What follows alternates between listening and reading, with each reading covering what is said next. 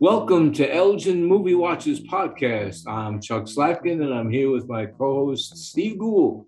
Hey, Steve. Hey, Chuck. Well, seems like old times. Yeah. Particularly for those looking at this and not just listening to it. You can see that it's old times. Or old timers, anyway. Old timers. But before we get into this episode's discussion, I just, wanted, if people do want to get in touch with us, they can reach us on Twitter at Elgin Movie, Instagram at Elgin Movie Watchers, Facebook at Elgin Movie Watchers Podcast, and you can contact us via email at elginmoviewatchers@gmail.com. And we'd love to hear from you and any ideas you may have about what we can be doing in the future. That list sounded like a menu I'd see hanging up in Bright's. Yes. Bright's was the food shop diner type, the place that was located, I guess, was a block or two north of the Elgin on 8th Avenue, on the east side of 8th Avenue. And we've referred to it in earlier episodes probably too much. Too much, yeah. But I figured, nothing wrong with bringing up Bright's because it's fond memories for both of us. Oh, yeah. They had good soup.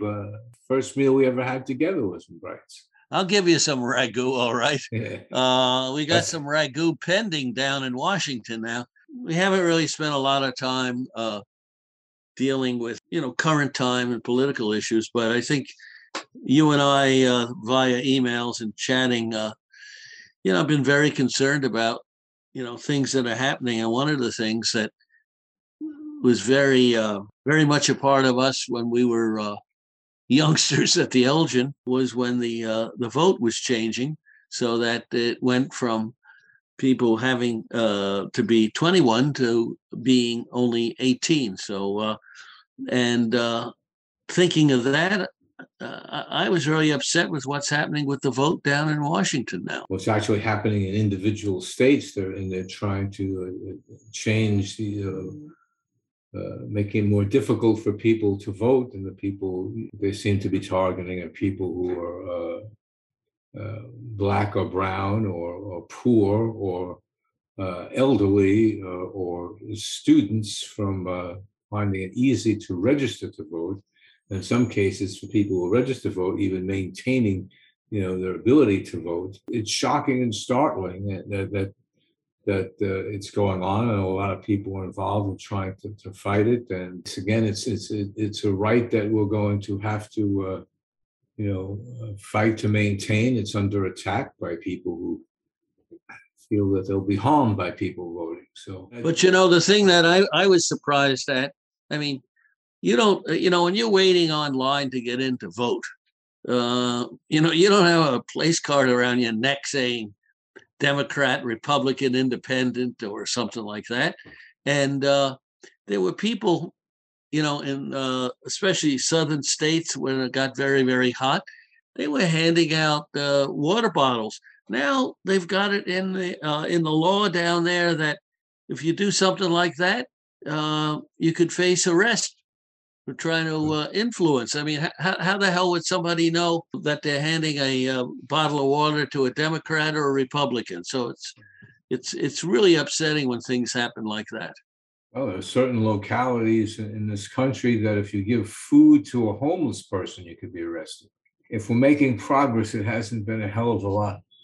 But I'd love to go back, if it's okay with you, Steve, and talk about what was taking place in this country, because it really goes back even before the 26th Amendment and the attempts of doing it in legislation to the consciousness of people because of the Vietnam War, and that young people were being drafted, to die or to kill, and they couldn't even vote yet because the vote was 21 and to be drafted was 18. So that became quite a bit of the movement initially, because people would be referring to that and anti-war marches and activities about that aspect of it. It was always powerful. If some soldier got up and talked about that and said that, I can die, for this country, but I can't vote to decide who runs the country. Yeah, and I mean the thing that that's a very powerful comparison. But the other thing that it's a lot more simplistic, but isn't it really strange that in the United States they allowed people, young people who are 18, to get hammered with alcohol, but they couldn't vote till they were 21. I mean, they got it backwards. It should have been 18 to vote and 21 to drink.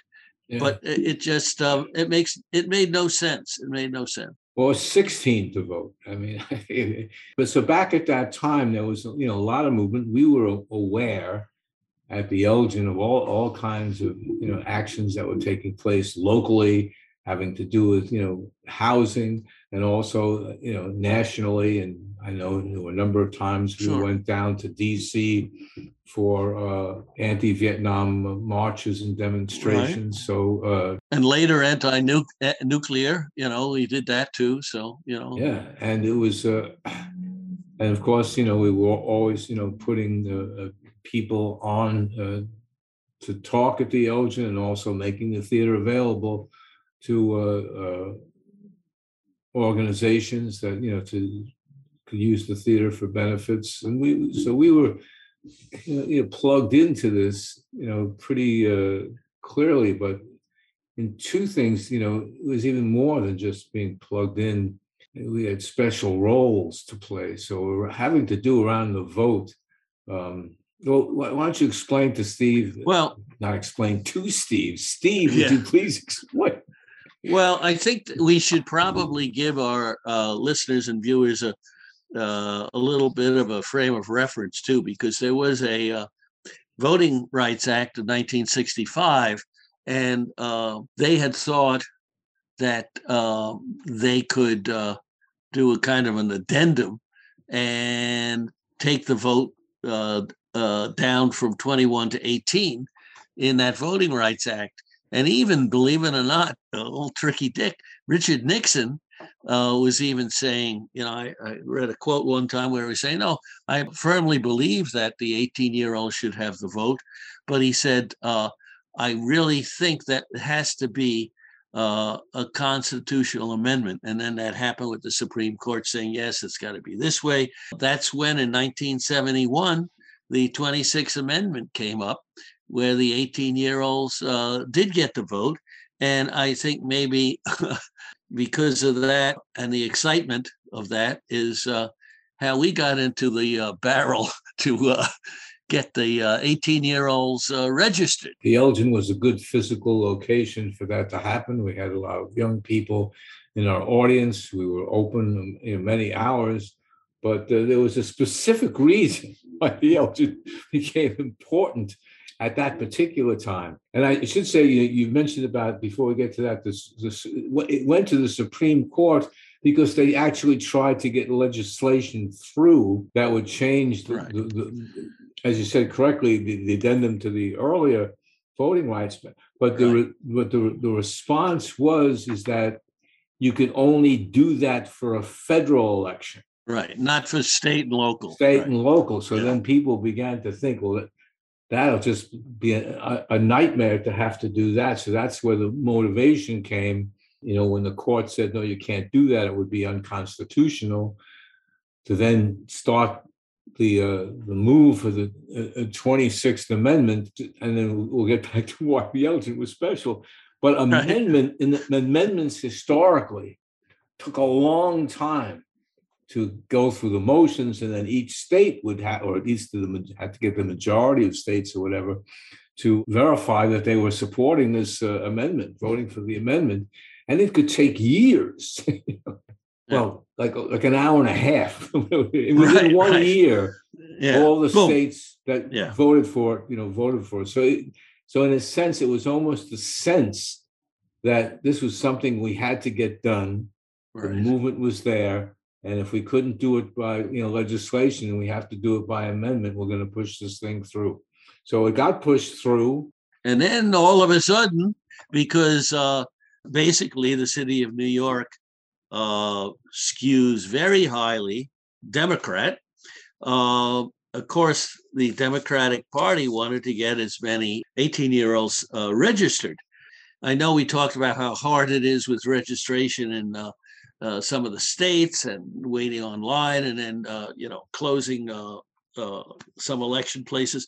But the fact of the matter is, back in 1971, they had these old manila cards that had to be signed with your details, and you had to sign as a prospective registrant to vote. But there was also the necessary approval, both the Democratic Party and the Republican Party, on this person's registration. That could have created a problem. Well, what would be the problem? The problem was that there's so many Democrats. So many Democrats. And when the district leader for the Democratic Party came in and proposed this to us, you and I said, yeah, sure, this is great. You're right. And as you pointed out, we're open a long time. We could set it up. They could go down in the lounge, sign up. We have a table up in the lobby, whatever it is. We could do that.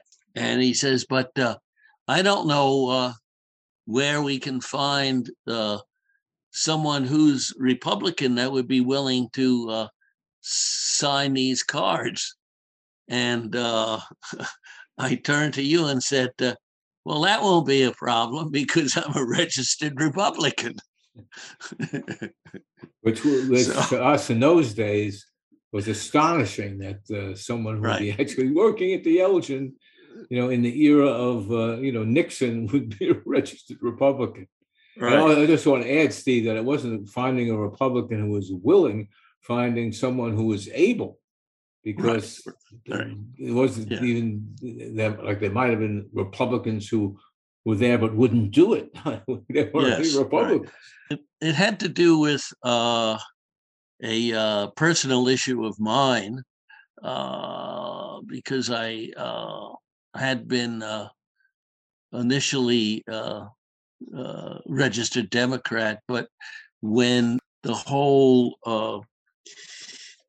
draft thing came up with Vietnam and everything, dear old Dad had a friend that was pulling some strings for me, but he happened to be a Republican.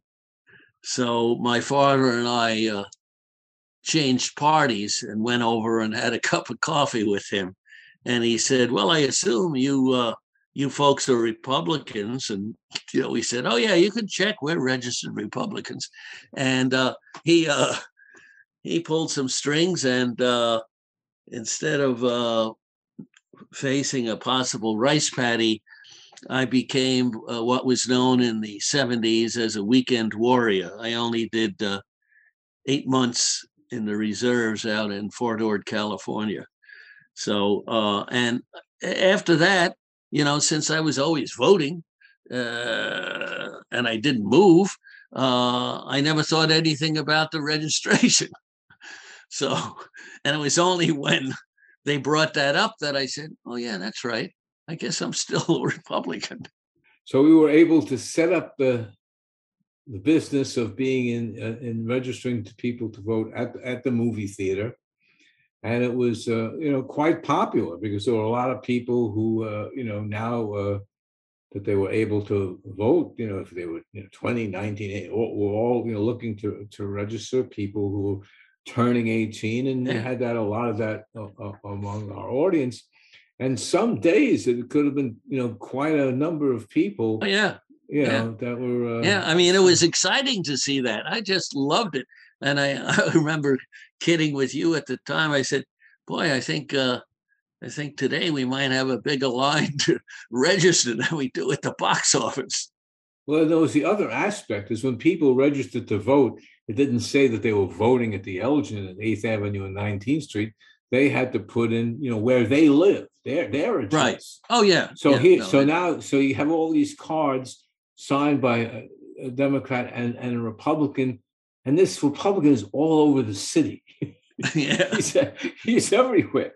He's signing cards for people who live in Queens and Brooklyn, and Yeah. Staten Island. It was just it was amazing, because there was a time that Steve had like a giant stack of cards that he had to sign one after the other, and even Yeah. complaining about his hand was hurting from signing. So Yeah. I It have was, no idea how many people we registered to vote, but it was a large number. if people could feel the enjoyment that we had being able in a small part to make something that was that happened positively down in Washington come to fruition in New York City, in Manhattan, at our theater. To this day, I mean, I know it's a funny bit when, I mean, I can still remember you turning to me and looking when I said, "Well, I'm a Republican," and you were like, "Holy shit! What the, what's going on here?" Well, I said to myself, I said, well, he eats oxtail ragu. I guess being a Republican isn't that much of a leap from that. But it's also now, in retrospect, looking back at this, 50 years later, right? 71. Well, this was in 74. I guess whatever we were doing the registering. So it's not quite 50 years. Well, no, we started, I think, in 72. No, so Yeah. 50 years. Yeah. Yeah. So 50 there are years. some people who, when talking about the Elgin or things that took place for them at the Elgin, some people could be able to say, that's the place I registered to vote for the first time. The Elgin Theater. Yeah. Yeah, we ought to tell the Joyce that they should really put a plaque up outside for that. Well, that would be good. And that's not the only thing that we got involved in that had a positive impact for the community. And the other one really is Steve came to me, with the situation of the Westway, which was a multi-billion-dollar project, which was to turn the West Side Highway into this downtown expressway and huge park. And I had heard of Marcy Benstock, but you were the one who actually spoke with her initially. Right? Yeah, Marcy was a sweetheart. She always reminded me of a leprechaun because she had like a twinkle in her eye, and she was a West Coast girl. And she came to go to Radcliffe, but she was absolutely on top of every environmental issue, and was obsessed with the nickname for her given to her by I think it was Ed Koch, was the Soot Lady, because she got pissed off at all the exhaust emissions that were coming out, and was afraid with this giant thing that would go from, I think it was either 57th Street or 42nd Street, all the way down to Battery Park City. It was what one of the more evil individuals in my book tried to do years ago in the Village, Robert Moses, when he was trying to ram a expressway through Washington Square. So Marcy just got crazy about it, and I had known her, and she said, because she knew that by this time you and I were at the Elgin, could we ever take some of the flyers and get petitions signed there? And I said, yeah, sure. So and that's how it how it was developed, and I appreciated you signing on with that, because that would have been a boondoggle. I just looked up that it originally in 1965, 67, when they set it up, they were saying it was going to be a $2 billion super highway underground, And $2 billion now, 50 years later, is $660 billion in our 2022 money. So you can imagine the kind of boondoggle. And then they were going to put in landfill. Then they were going to build on the landfill. And then the developers were going to come in and put up high rises. I mean, it was just unbelievable. And the interesting thing is that only a certain percentage, it was like 2 billion of whatever the total was going to be supplied by the federal government. But the state, 1.7 billion from the federal government. And that the balance would have to be paid by the state. And it's not like you and me, and every other New York. Right, but if you figured out how long it would have to be paid off, the hundreds of millions of dollars, what would it eventually end up costing, just as you're saying, in terms of, it could have taken 20, 30 years to pay that off.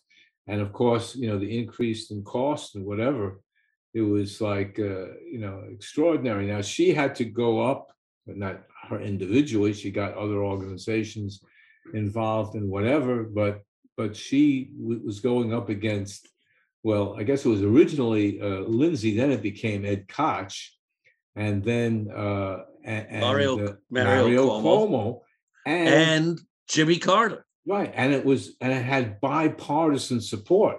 So she was going up against the president of the United States, the governor of New York, the mayor of New York City, and she basically, was not considered herself like a political person. She got involved with, as Steve said, environmental issues, but she certainly understood,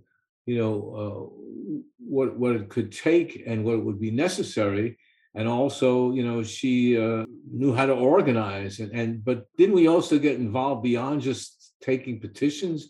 Wasn't there a point when they were putting together plaintiffs? Right. Remember that? And we signed on. We were one of the signatories as a part of an amicus brief that was presented there. And I also testified because it was getting close. It had already gone to the Army Corps of Engineers.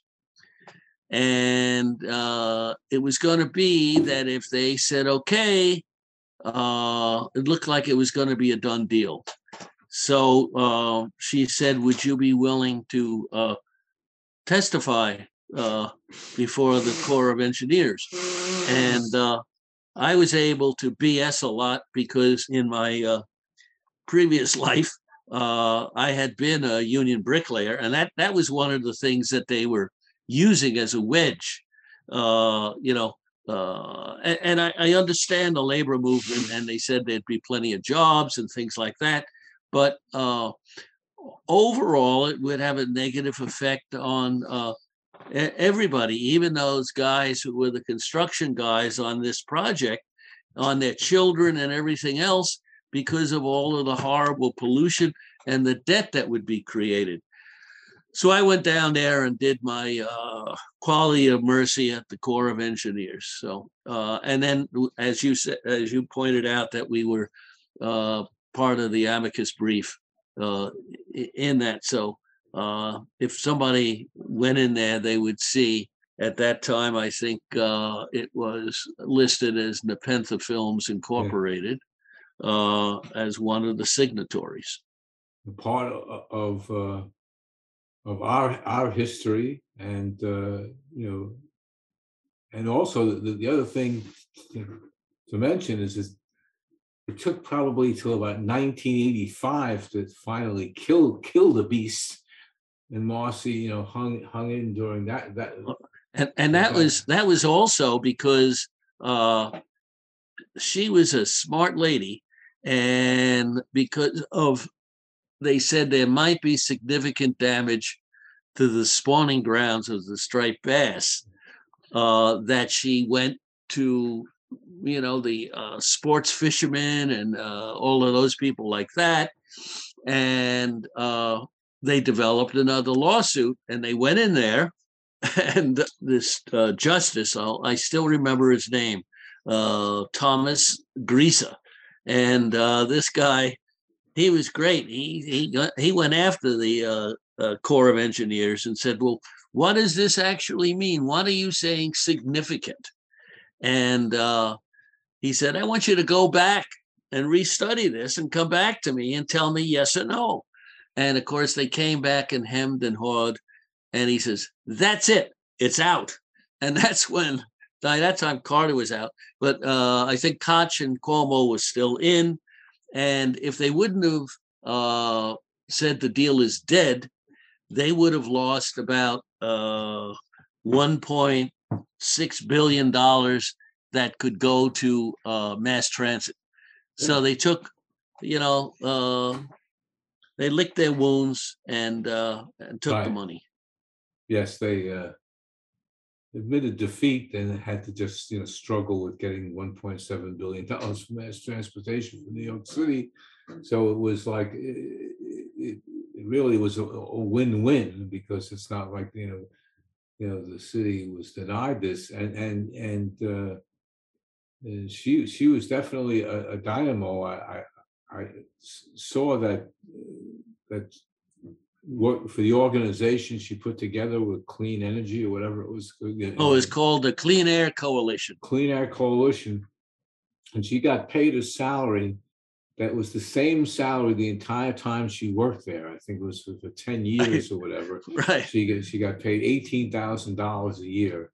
And this is somebody who was had a master's from Radcliffe, but really was so committed to making things better in the world that she did the job, and it was a victory. It was a victory for the people and for generations to come. And for whatever little role that we played in it is something that's an important part of the Elgin's history, and something we should be proud about. And but we always had that consciousness of that we lived in a community, we lived in a city, and we couldn't divorce ourselves or disconnect from that reality. And looking back, 45, 50 years ago, it was that sense that the Elgin was, had a place in the community, and it was not something you just, thought about occasionally. It was there every day because you were right on the street. You were walking by. Yeah. Well, I felt especially happy of being able to do this with Marcy, because I always was fascinated with the stories. I didn't make it here in New York at the time she was really doing this stuff, but Jane Jacobs with that book, The Death and Life of American City, and her standing up against Robert Moses and his whole big army of lawyers and everything else. So Marcy did that too. And I always said, well, at least we got that done. And, that's one of the things that has happened with, for want of a better term, the old Mel Brooks term, engulf and devour.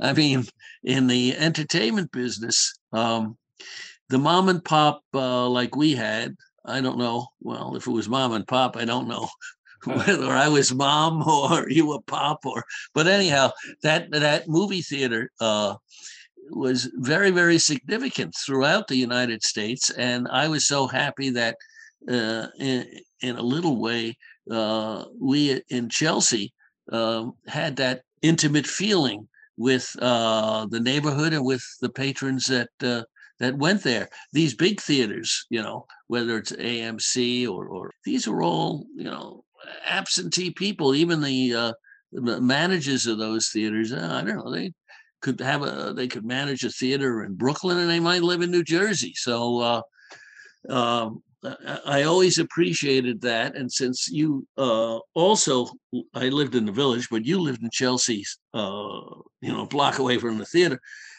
So we always were able to have our finger on the pulse, what was happening. And we were perfectly willing to offer a community group an opportunity to have a benefit or something like that, and it was exciting. Yeah, being aware of the issues, and I think it was we understood, how important it was for the people in our neighborhood, one, to be able to vote and register to vote, and also to stop this horrendous disaster that was going to be impacting upon where we lived, and Yeah, all the money yeah, going to it. And it's mentioned, you mentioned Jane Jacobs, because one of her many quotes was one: doesn't matter how much money you're getting to do something, if it's a bad idea, you don't do it. yeah, yeah, yeah. That was Jane Jacobs, and I don't know. It was a fun time, and we also used, I think, some of that inspiration that came to, and we've talked about this before, so we won't go into any detail with it, but we saw the issues that I always had a warm spot in my heart for seniors, affectionately called in some circles altacockers. And we talked about it, and that's when we put in that 25-cent Yeah. admission for them. And those are things that you can look at, and people would say, "Ah, these guys were crazy. What the hell?" Uh, to this day, I think it's a wonderful idea. It's a great idea, and I wish now that we could have some karma and get into see some movies for 25 cents, or even 250. Right, right. But before we go, let me remind people that they can follow us on Twitter at Elgin Movies. Please follow us on Instagram at Elgin Movie Watchers, and on Facebook at Elgin Movie Watchers Podcast. And we're always looking forward to hearing from you via email at elginmoviewatchers@gmail.com. Yeah, you see, if we had the theater now, we just have that little book out in the lounge there, asking for people to give us their comments. So, hey, new technology. Now all we got to do is email. Yes, and we could also invite Marcy Benstock to come in and speak and talk about her phenomenal career. All right, Steve, this is a good one. Thank you. Thank you. I think this. I hope people got a taste of what it was like in the '70s. It wasn't just all movies. It was a hell of a lot more. Yeah, that's for sure. All right, so we'll see you for the See you next next time. episode. Elgin Movie Watchers Podcast. Even Elgin Movie Watchers Podcast. It's that too. Take care. Take care.